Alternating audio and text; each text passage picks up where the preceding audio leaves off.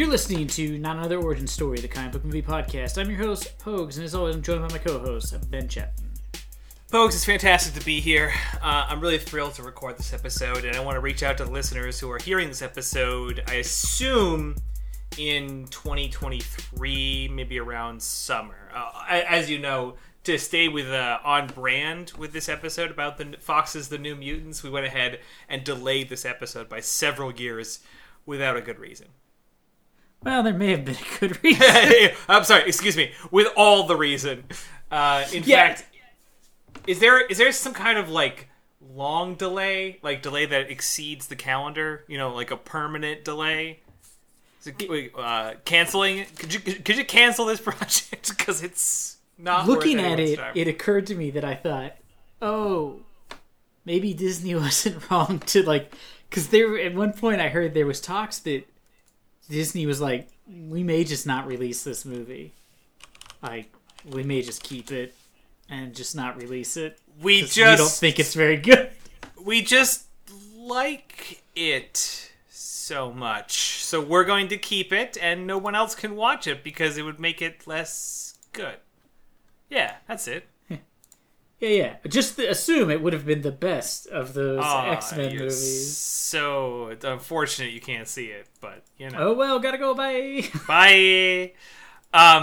This is a phenomenal example of what happens when you rewrite a script and maybe even pass the script between writers, and keep changing but not totally changing your idea. You end up with this. There also felt like at one point this movie suffered from the DC Universe syndrome, which is they introduced a group of people as if we were supposed to know who they were, but they only exist in the X-Men movies, and they've never been really explained. So it's sort of weird to make your bad guy a nebulous thing no one's ever heard of and doesn't actually tie into the comic book lore. You know what I mean? It'd be like if all of a sudden the Avengers are just fighting a guy named Theo. And you're just like, well, that's a weird choice. Why not Thanos? No. It's a new guy. He is getting the Eternity Mitten, and it's different. You wouldn't understand. He's going after a separate set of cosmic gems. There's someone apathy. Someone please draw our Eternity Mitt, please. It's just an oven mitt. It says kiss the chef. It's got two gems. What did you just say? Misery and depression? Yeah. Just apathy and disinterest. Yeah, apathy on the thumb and disinterest on the, rest of the mitt. Just Ennui's one. Yeah, it's dangling off the side. Yeah, it's at the bottom. It didn't want to make it up to the knuckles. It's tired of the whole thing. Yeah, that's essentially what we're talking about. But the biggest problem I had with the whole setup we have in this movie that we'll talk to you about in a sec, is that it has definitely started out as one sort of nuanced genre of a movie, and then they moved it into another one, because at first it seemed like, hey, what if it was more since they're all teens, sort of a Breakfast Club vibe? Yes. At one point there's a dance montage, and I wrote down, yeah. It's wow, never have I thought those kids in the Breakfast Club could really dance until right now, seeing other people quote-unquote dance. And same with the Breakfast Club. This sort of concept is proof that it's being written by people whose memories long since forgot what it was like to be an actual teenager. Because no teenagers behave like this. No teenager roofies their warden so they can, run around without supervision, which seemed to be what they were doing already. I was really disappointed too. I was like, if you were going to do this scene, how did you not pay for that song from the Breakfast Club? Mm-hmm. We are not alone. I don't actually know the lyrics other than that part. But I thought had they done that, I would have said this wasn't that bad of a movie. do the fist pump dance and break a window by screaming. For it. Yeah, absolutely. Half the people who saw it would be like, that's pretty funny. The other half would have no idea what it was and then just imitate it on TikTok. Precisely that. If it I'm was kidding. Nobody actually dances on TikTok. But that might actually be the whole phenomenon of the movie. If they had just taken a swing in a direction, a big one, I mean, then this could be interesting. But because when they first announced the movie, they were like, it's going to be a horror movie. This is not a horror movie. It's not remotely scary. No, it's not. When the stuff eventually shows up, it's there for like 3 minutes. It's like out of like almost a 2-hour long movie, or I guess it was an hour and a half. Well, in both length, pacing, and effects, it does seem like this was just meant to be a pilot for a CW show.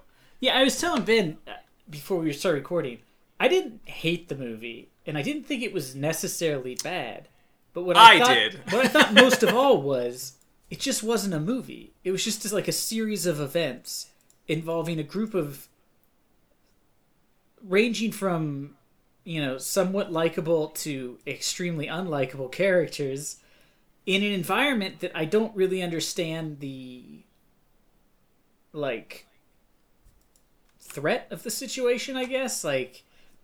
They're stuck there, and it's keep being implied that they are being held there so they can go and join Professor Xavier's school, and then it turns out it's the Essex Corporation, which is, offhandedly mentioned in the post-credit scenes of the X-Men Apocalypse movie no one saw. And in the film uses footage from Logan of the same corporation. Which made me very confused, because timeline-wise... Yeah, when they said it, I was like, wait, if this is the footage from Logan, and they're talking about Professor X, he done already dead, and he killed all the X-Men. So I was like, this is really confusing. Yeah.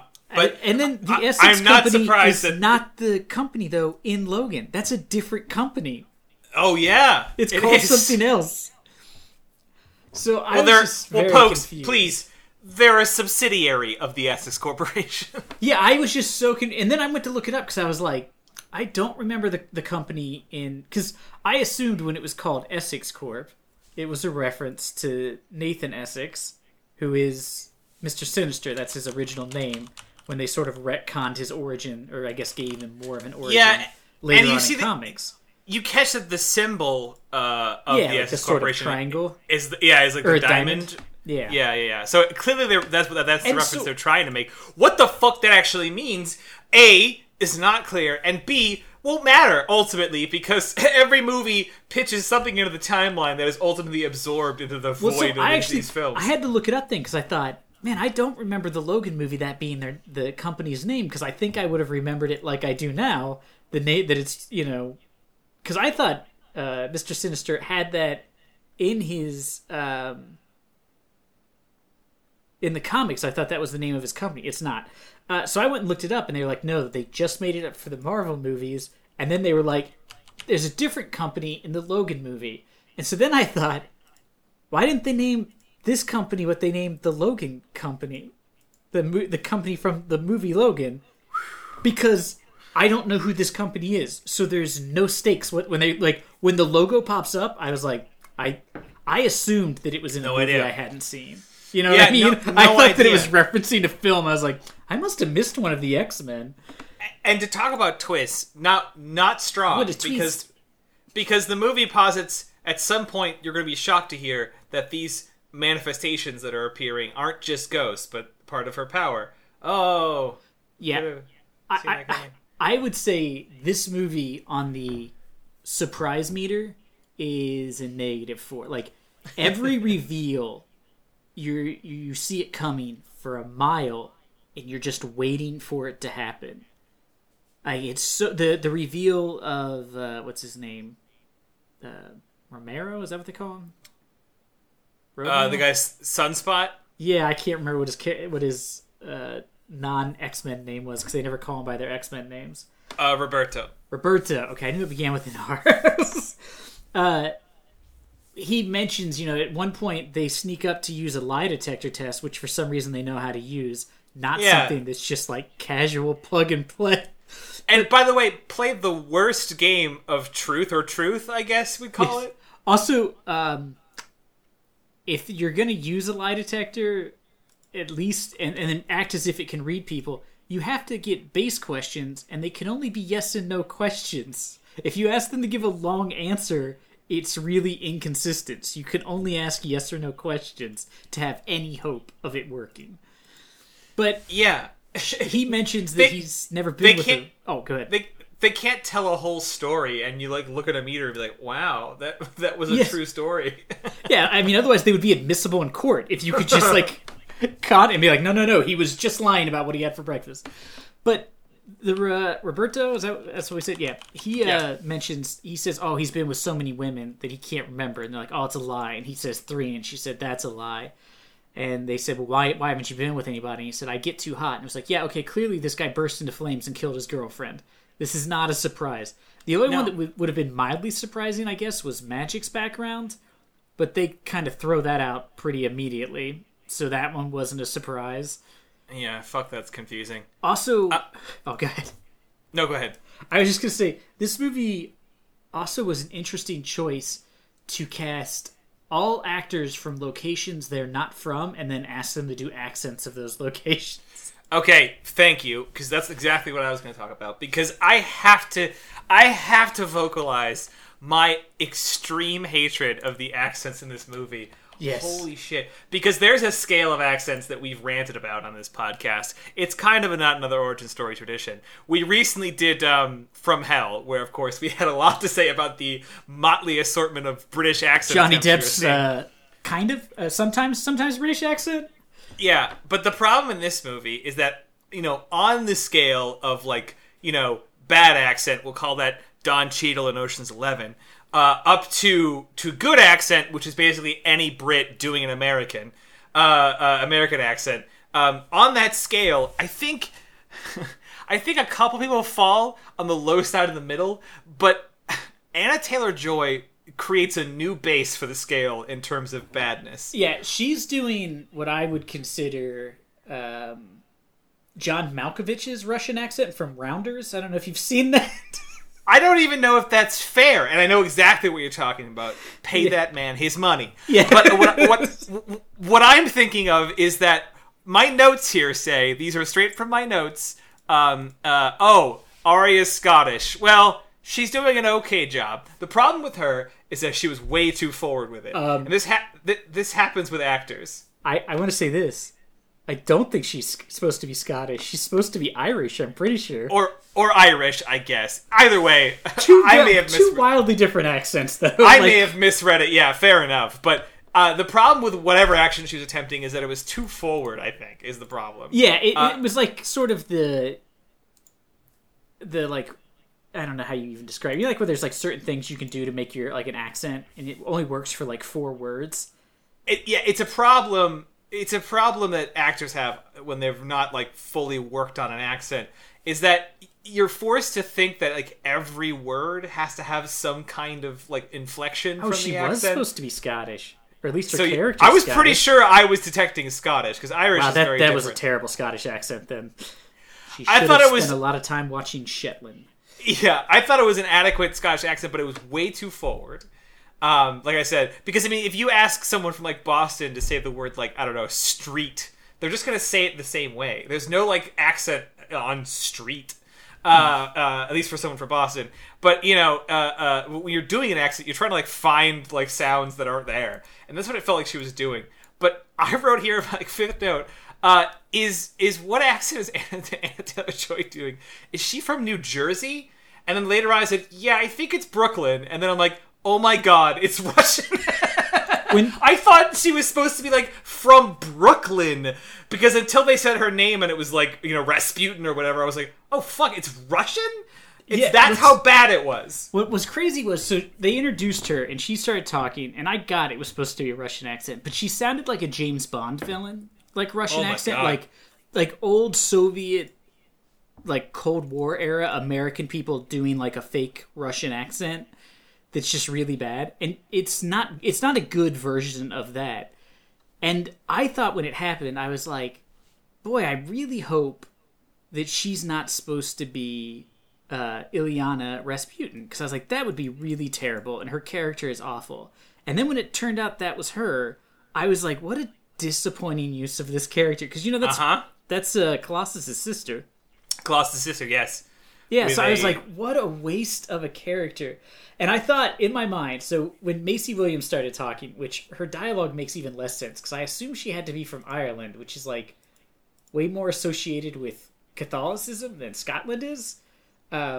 But I thought, anyways, I was like, what a weird choice. Why not? If you were gonna cast an actor who's not American, because she's not American, why not just cast an actor from the country she's supposed to be from? Like, if you're going to cast somebody from the United Kingdom, just pick somebody from the actual area of the United Kingdom. I mean, I guess, but typically an actor is given, like, I just feel like they probably, I don't know, didn't give them time to prepare, or they changed the script or characters so much. The thing that got me, no, I guarantee you, they all went to acting coaches, but so I was like, Maisie Williams is like, this isn't great. They should have just let her be British. Who cares? Or cast an Irish/Scottish actress. Then we got to Rasputin, and I was like, this is not a good accent. And then, all of a sudden, Charlie Heaton, isn't he the guy from Stranger Things? From Stranger Things is... He comes in and is like, I went to the best voice acting class you're ever going to have. It was taught by the guy who taught Nicolas Cage his southern accent from Con Air. Because Put the bunny back in the box. Yeah, he has a real, like... he has the worst southern accent I've ever heard. Like, I don't think southern it's a real accent. It's what British people think Americans in the South sound like. It's kind of like how we think they're Cockney. Like, they think, I mean, I don't know what it was. At one point, he just sounded like he had marbles in his mouth. like he was just trying to talk with things in his mouth. It's like an accent that only ever existed in fiction on the Andy Griffith Show. Like, it never really... No one ever spoke like him anywhere in the country. Yeah, it is so strange. And then the other thing that I loved, though, was... So, they don't really explain a lot. You assume Rasputin grew up in Russia, and the other girl grew up in the UK. Roberto... They say he's from Brazil. He has zero accent. They mention he is from Brazil. His family is like the richest family in Brazil. Dude has no accent. And I was like, what an odd choice. And they told everybody else to get a stupid accent. And then this guy, they're like, nah, fuck it. You just know English really well. It was so weird. Yeah, I mean, that was some of the complaints I saw about them whitewashing the character, which certainly seems to be the case, considering that, not only is he... It's really... His character is so strange, because not only is he... Is he not given an accent, like you said, and not really given... I mean, I think he speaks in his language at some point when he's panicking, but other than that, is giving no sense of his culture. And then, and then he's just sort of washing the dishes the whole time. Why is he always washing the dishes? In my mind, I thought the first time he was doing it, and they mentioned that he was really rich, I was like, oh... Because at the beginning of the movie, you don't really understand what the fucking point of the movie is, which never really comes around. But I was like, oh, maybe this is supposed to be like therapy, since he was like rich and had always had somebody to do something for him. She makes him do a menial task, and then as the movie went on and he just kept doing the dishes, I thought, is this like some sort of racism towards Latinos? Like, Latinos, they love to be dishwashers, because I could not think they never explain it. He's just inexplicably always doing the dishes, or at one point, all the laundry. And forgive me, it feels a little racist because, of the people who would be doing, who would spring to do menial tasks, you would think it would not be the rich kid, the spoiled rich kid. That's what's very confusing, because they're like, oh, he's super rich, and I'm like, okay. Yeah, it seems like Rain would be doing that kind of stuff, maybe because she was raised in like a Catholic, strict environment. Yeah, or she would have at least been. I guess maybe not though. She keeps calling that guy Reverend instead of Father, so she must have been Protestant. Confusing. But she may have you could see someone like that being like from a rough upbringing, like springing to do or like chores or something. That could have been an interesting facet into her character, of which none of these characters have. There are no facets. They are all the four words that precede or follow their name in the script title and like the script header, and that's it. Like they're just like, I'm the rich like alpha male, and I'm just the heart of gold Southern boy, and then apparently I am the most grating racist that's ever graced film. So after the aggressively bad Russian accent, she immediately becomes racist towards Native Americans, and I made a note in my notes that just said, "Boy, it's weird how it's okay to be just casually racist towards Native Americans, and no one's like, that's really fucked up." It's just like, I get it, she's not white. You know what I mean? It was so weird. Like, nobody was offended. It was bizarre.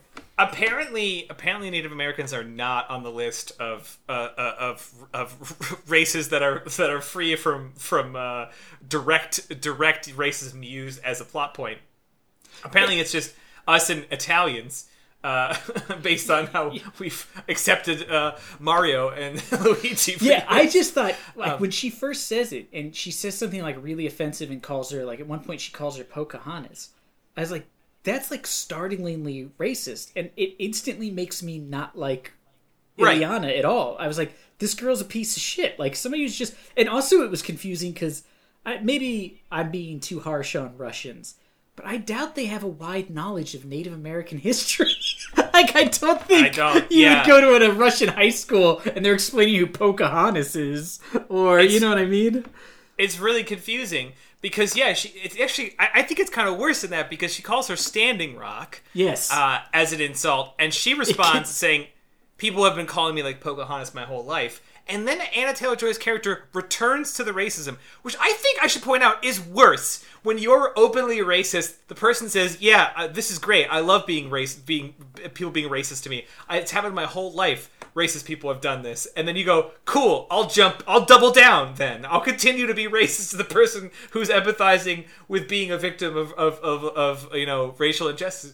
I can't believe that was the plot point they decided to give a character that they then decide to say, well, if you didn't like her, what if we gave her a sword? Yeah, it glows. We know you like that.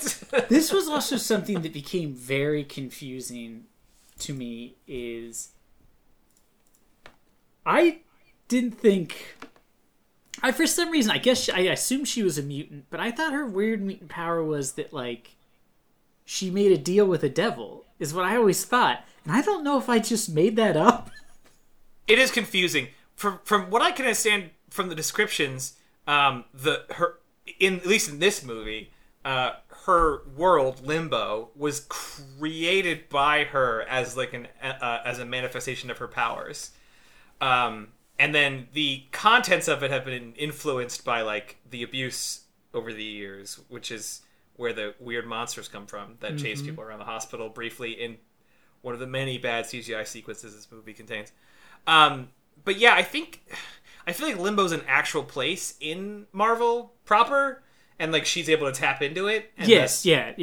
I think her story. If I remember right, she gets taken to Limbo, but I don't know if her power was always she can just create, like, armor, and she has a sword. But I don't know why, I thought something happened to her when she was in Limbo, but I guess I might have made it up. I mean, it is a weird choice to reveal halfway through a movie about prisoners that one of them can teleport wherever they want. Including leaving this dimension entirely. Seems... Which felt like she could have just teleported to the other side of the force field that was holding them in the entire time. Or anywhere, theoretically. Yeah. Since it's, some sort of interdimensional autonomy that she has, which makes her imprisonment strange. I suppose it makes strange for everyone, considering that there is no threat of countermeasures or enforcement. Everyone just accepts punishment. Yeah, that was also confusing. I mean, a lot of the things that... like, another part of this movie that was very confusing to me was... So they set up Ileana, and they refer to her as Rasputin. So she is... Which, in this is supposed to take place in the standard X-Men movie universe, which means Colossus exists.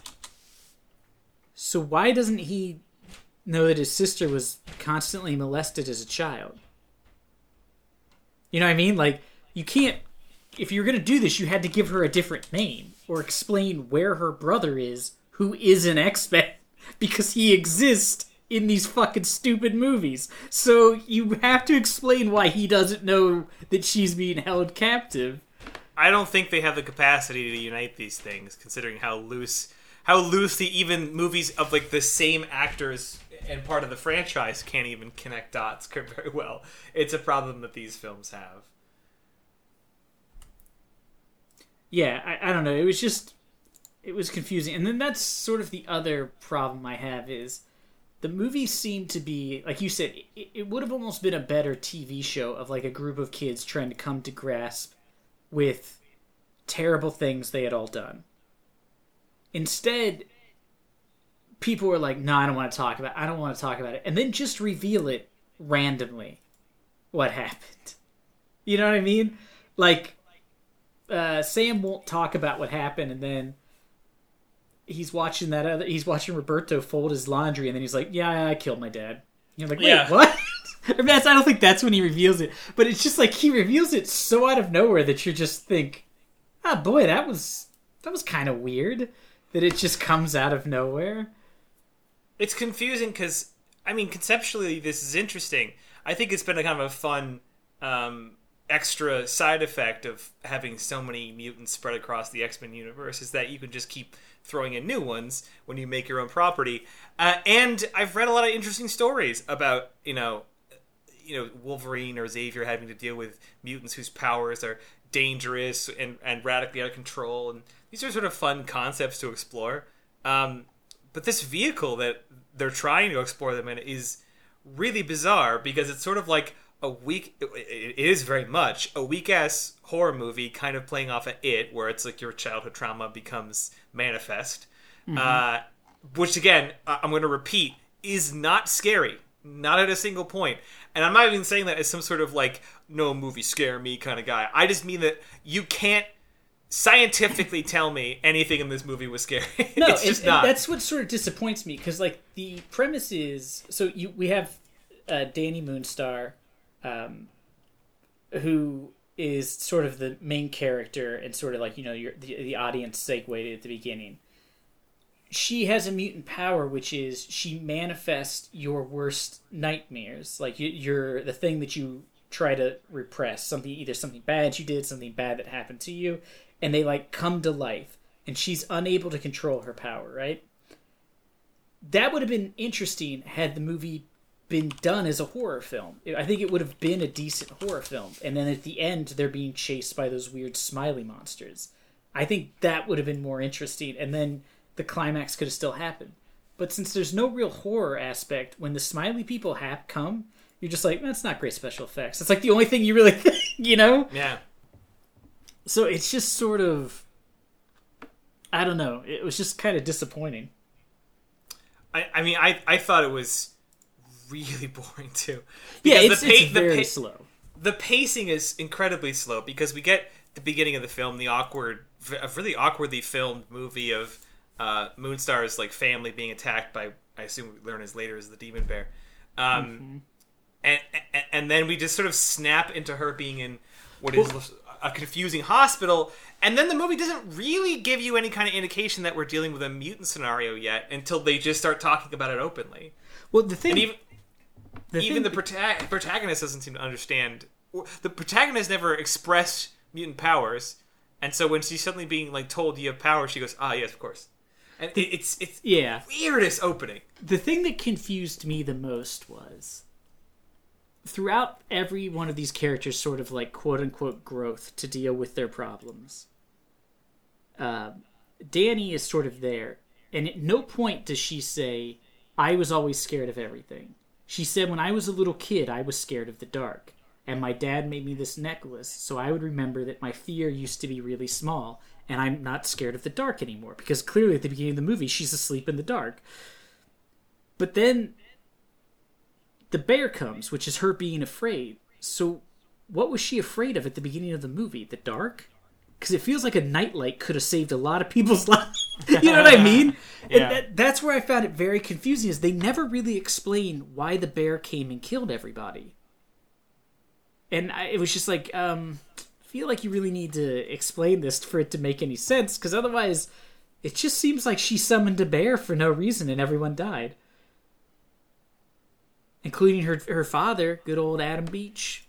Yeah, always there to be one of the only representative characters of Native Americans. Also, is he from... He was in Cowboys vs. Aliens. Or Cowboys Yes, he Aliens? was. Am I confusing him with someone else in another movie we watched? He was in Suicide Squad. That's it. I was going to say, I'm like, is he Slipknot? I think he's Yeah. Slipknot. I had to be sure. Anyway, yeah, no.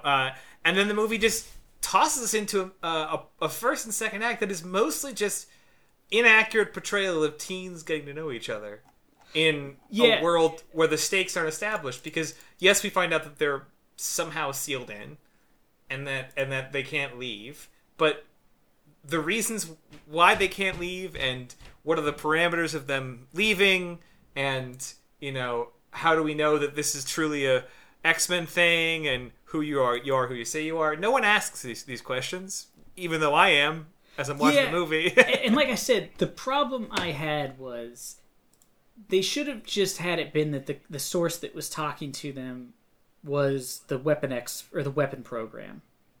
Because that's like kind of universal at this point. People understand the Weapon X program was made to create mutants who are weapons.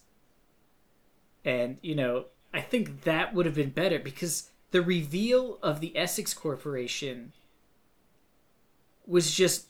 Even with my knowledge of what I assumed they were referencing, I still didn't care. You know what I mean? Like, there was no, like, oh my god, like, moment where it was like, oh, if the email had come from, like, the Brotherhood of Evil Mutants, it would have been something.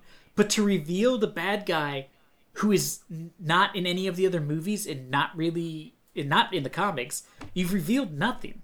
You've revealed just a made-up thing that has no stakes, It's like when they do that thing in movies where they build up a really long time to show a person's face, and then it's an actor you've never seen before playing a character that doesn't even have a name in the credits. Yeah. Which maybe that's a good analogy for this movie. It's a lot of build-up towards a person turning around only to find out it's like a guy from craft services. And then all he says is, we're out of meatballs. And to try and endear us to these characters, they sort of make a mistake when it comes to our Breakfast Club reference. And I think we've already touched on it a little bit, which is that in the Breakfast Clubs, the characters are rude to each other. They say mean things. They insult them, sometimes on a very, very personal level, as they have sort of inter-high school class, kind of clash. And then the movie moves on to let you know that they all have their own mutual problems, and that makes them shared experience. This movie was like, all right, so right here I have the teens will be very mean and frequently racist to each other, and then, oh shit, I'm supposed to redeem them at some point, aren't they? No, we don't have time for that. We have some awkward, bad CGI combat sequences to film, up to a climax that doesn't make any goddamn sense. The other problem with the climax is, so at the end, they're going to kill Danny Moon. The doctor gets a message from the company that she's too powerful of a mutant and she needs to be killed. Which seems like a weird thing for a corporation that wants to create killer mutants to be like, this lady's too killery. You know what I mean? Would you just be like, sweet, let's just drop her off places, let that bear show up and just see what happens. But so the doctor goes to kill her. Rain shows up and claws her up in her half-wolf form, and she runs out, and then she's gonna kill them all, the doctor, Dr. Reyes, when she has them in force fields, and Danny summons the bear, but not on purpose, because she can't control it, I guess. So the bear shows up, and they all try to run from it, and then, apropos of nothing, all of a sudden, Illyana's like, I'll fight the bear, you guys go on. It's like, wait, what? You haven't had character development to explain why all of a sudden you'd be willing to sacrifice yourself for these 4 people you don't care about.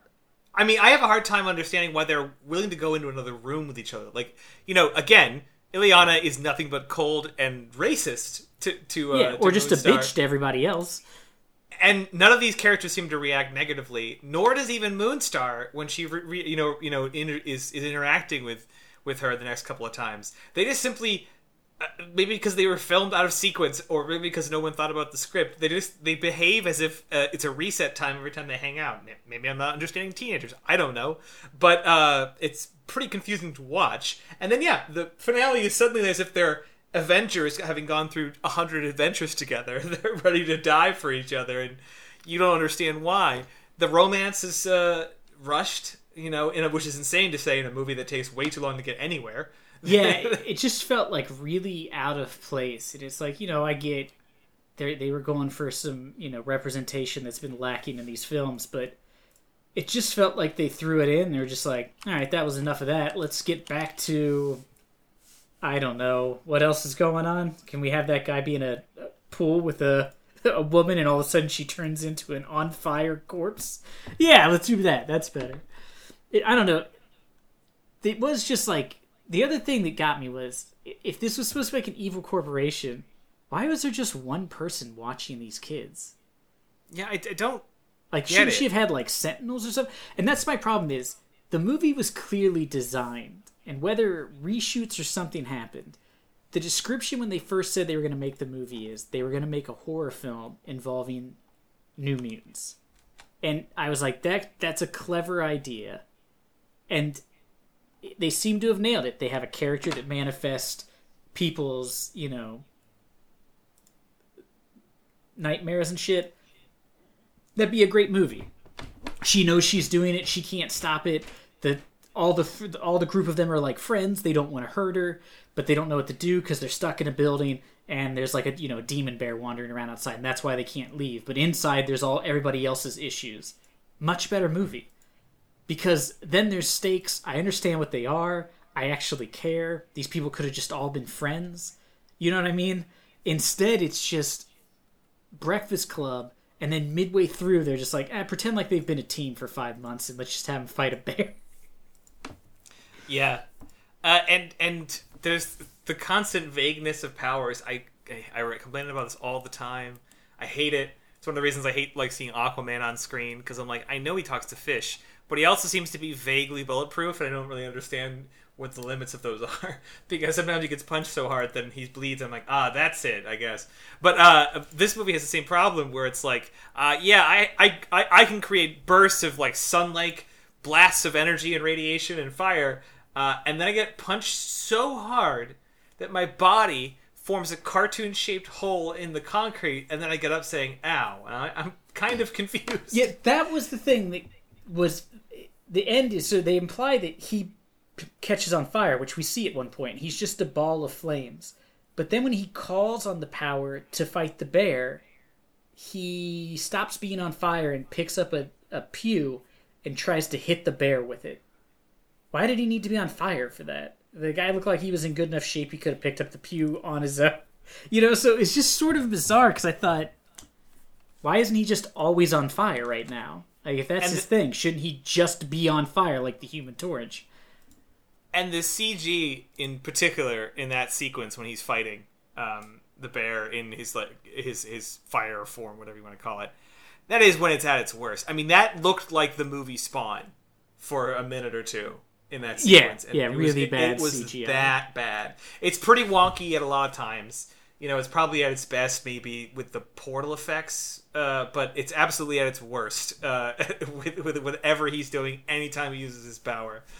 Right dead in the middle are the smiling people that apparently have no tactical ability or pose a risk to anyone. They moved like at half speed, full speed. They had claws for hands but didn't use them, and they just sort of like tilted their heads to the side. Like, how do they even pose a threat to anybody? I don't understand what I'm supposed to see. The bear poses a clear threat. I mean, we all see that. Yeah, he's a big old bear. Big old bear. We all get that. So the smiling men are out of control. And I like that no one else's villains actually, like, I don't know, like, we see, like, the pastor that messed with Arya Stark's character. Mm-hmm. Who I think it's her dad in the comics. Maybe, but he doesn't, like, come back in the finale. No, like, that's what I mean, is, like, wouldn't that have been more scary if they had been, like, in this, like... Yeah. They could have been, like, a group of high school friends or whatever who knew they were mutants. They, like, maybe they snuck out to, away from the Xavier school. They go to this old abandoned, like, TB ward or something, you know what I mean? And while they're there, the girl, something happens, she gets locked in the basement, and she gets scared, and it summons the bear, and the bear is just outside now. And so they can't leave the building, because if they do, the bear will try to attack them. But what they don't know is when she summoned the bear, she summoned everybody else's fears at the same time. So now there's like those smiling men running around. There's a deranged priest that's all clawed up and carrying a brand. Like, those would have been interesting and like scary moments that could have been. If it suddenly ended like Cabin in the Woods, where like it's all unleashed, Yeah, yeah, and then at the end they go out to fight the bear, and then it would have made more sense. Yeah, but no, we just got these like weird flashes of these characters' backstories that don't return. They're just there to, weigh down Act 1. It's I can't get over saying it. It's bizarre. It's so bizarre, and yeah, like I said, just like it's as if they filmed a TV show episode and then just decided not to edit it and release it as a movie. Because it has all the plot points of like a TV show that would go on to do more, but I can't fathom where they would do anything else with this. And I don't know. I think there was the possibility of there being something interesting. And oddly, while we were talking, I was looking at the images on IMDb, and there's several photos for this movie that are not in the movie. So I think they went through and edited out the horror parts of the film. Because there's a scene where she's like laying in bed and the doctor's talking to her, and I think it's supposed to be the very beginning, and she's dressed in different clothes. Because I don't remember her ever wearing this outfit in the movie. And this is like the initial room she's in. I think that they went back and must have reshot huge chunks of this movie. I mean, it feels that way for sure. There's like a shot where she's in a room and the walls have like faces in them. That never happened, did it? Did I like look away when that happened?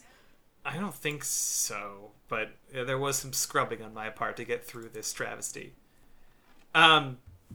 Something else that I had to illustrate from my notes is that I don't know. We previously had given X-Men real shit for the line in "Do you know what happens to a toad that's struck by lightning?"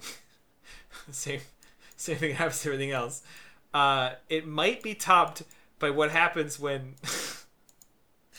what is her Russian name? I forget. Ilyana steps outside to like take on the bear.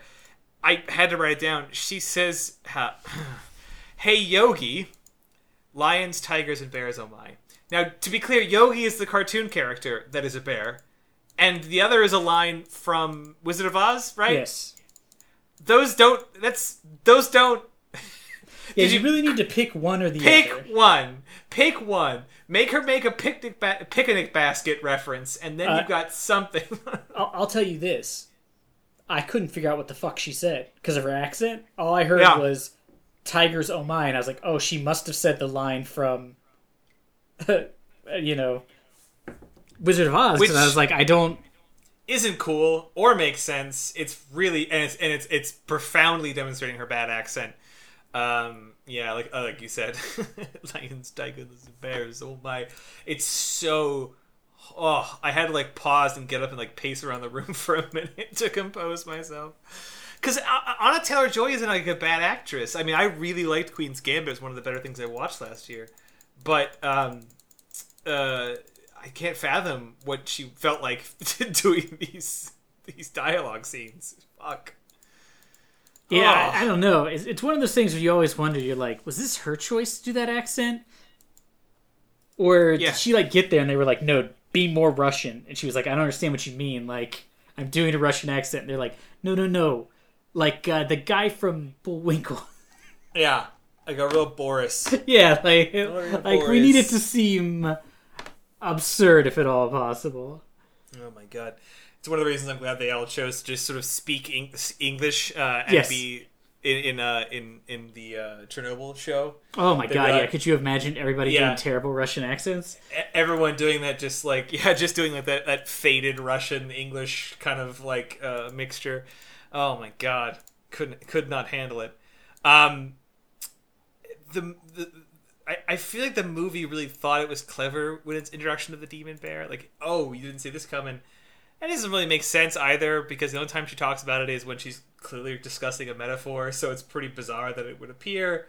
Well, the idea is she's creating the bear based on this story her dad told her, but the problem is, also I did like in the beginning, she's like, there's an old Native American proverb, and then she doesn't finish the proverb, so it just sounds like this girl doesn't know what a proverb is, because like, proverbs have to have a meaning. There has to be like a lesson in them. That's what makes them a proverb, and not just an anecdote. And she finally explains it at the end, but it's like, and that's what I was like, I don't understand where the bear comes from, because she said when I was little I was scared of the dark, not I'm scared of the dark.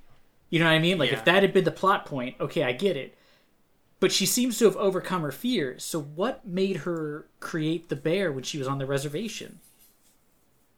Like, she just appears to be asleep in a room. So why would she have created the bear? And it's like, oh, her mutant power activated. But yeah, her mutant power created the bear. But why? That's, you know what I mean? They never explain it. And that, like, bugged me because I couldn't figure out what she would have been scared of at her home with her father. So, I don't know. Maybe I missed something. Maybe there was some sort of weird undertone about her dad. I don't know. It just seemed like just such a confusing thing. And then, you know, she explains the proverb at the end. You know, it's like whichever bear you feed gets bigger. Okay, so what were you always afraid? I don't understand. You know, like they never explain why she's always scared, and it really bugged me. Yeah. This movie breezed past me at the slowest pace. What I mean to say is that it had the slowest pace and the least impact. I can't get over it. My notes just peter off at the end until I laugh at the fact that she finds a perfectly unmussed photo in the rubble of her parents. Of her and her dad. And I was like, what? All right. But then what was confusing was that was the rubble of the chapel. Why would that have been there? All I saw in the chapel was repeated. I couldn't help but notice that there was multiple tambourines behind the doctor when they were sitting in their, like, you know, their discussion circles. Oh, well. 4 or 5, and I was like, no one needs that many tambourines. Beg to differ. Beg to differ. Did they ever establish if this quote-unquote hospital was, like, interdimensional or just sort of in a they town? never explained where it was. And here was here was another problem I had, which was at one point, like you said, they roofie the doctor, and she's asleep, and they go to have like some sort of party, and Rain takes Danny out to look up in the sky because she knows it's going to rain, and when it rains, it hits the force field. How is the doctor keeping the force field up if she's unconscious? It's a good question. Wouldn't it cease to exist when she's not awake? Yeah, they established that it's coming from her, so yeah, it should absolutely be gone for some reason when she's unconscious. No, again, vague powers because we don't like actually. Yeah, because then I kept waiting. I was like, oh, there's somebody else there who's actually creating the force fields. The doctor's not actually a mutant. She's just a doctor or whatever. And I was like, that's going to be interesting. You know, then they're going to find out, and that'll be the end of the movie. Will then be them fighting this mysterious force that's, like, keeping them here. Nope. Just mutant powers don't make sense. So, sort of, I guess, the description of most X-Men movies. Whatever the powers need to be at the moment.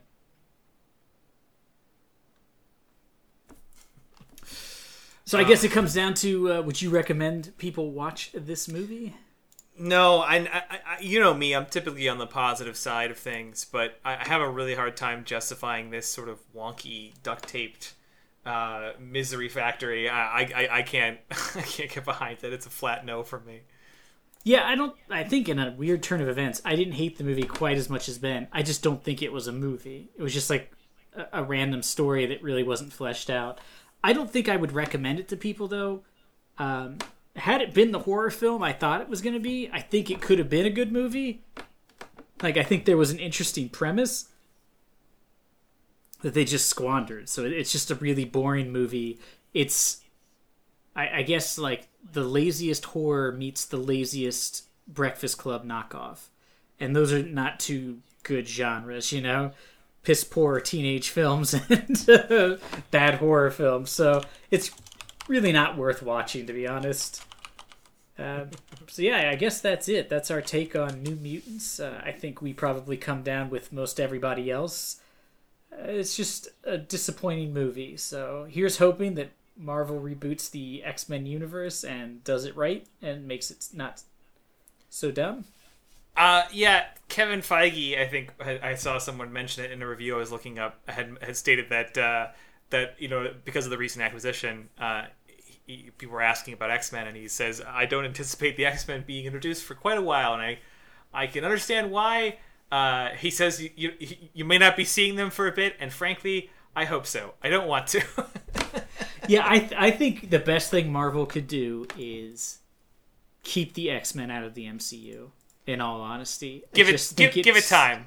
I just think it's impossible to try to bring them in and have it not be confusing. You know what I mean? Because all the Marvel movies are sort of standalone superhero movies, and then they have like a team-up movie. It's weird to have a team-up movie when half of the team-up is just one existing team. Yeah, that is tough. Yeah, and then it's always, they always have that problem where it's like whenever there's a solo movie, you always think, maybe you guys should have called Iron Man. He probably could have helped. He's got lasers for hands. So yeah, in closing, don't see New Mutants. But do come back next week to find out what movie we'll be doing next. I'm just going to hold my fist up in the air in a freeze frame. Just let the listeners know that I'm doing that.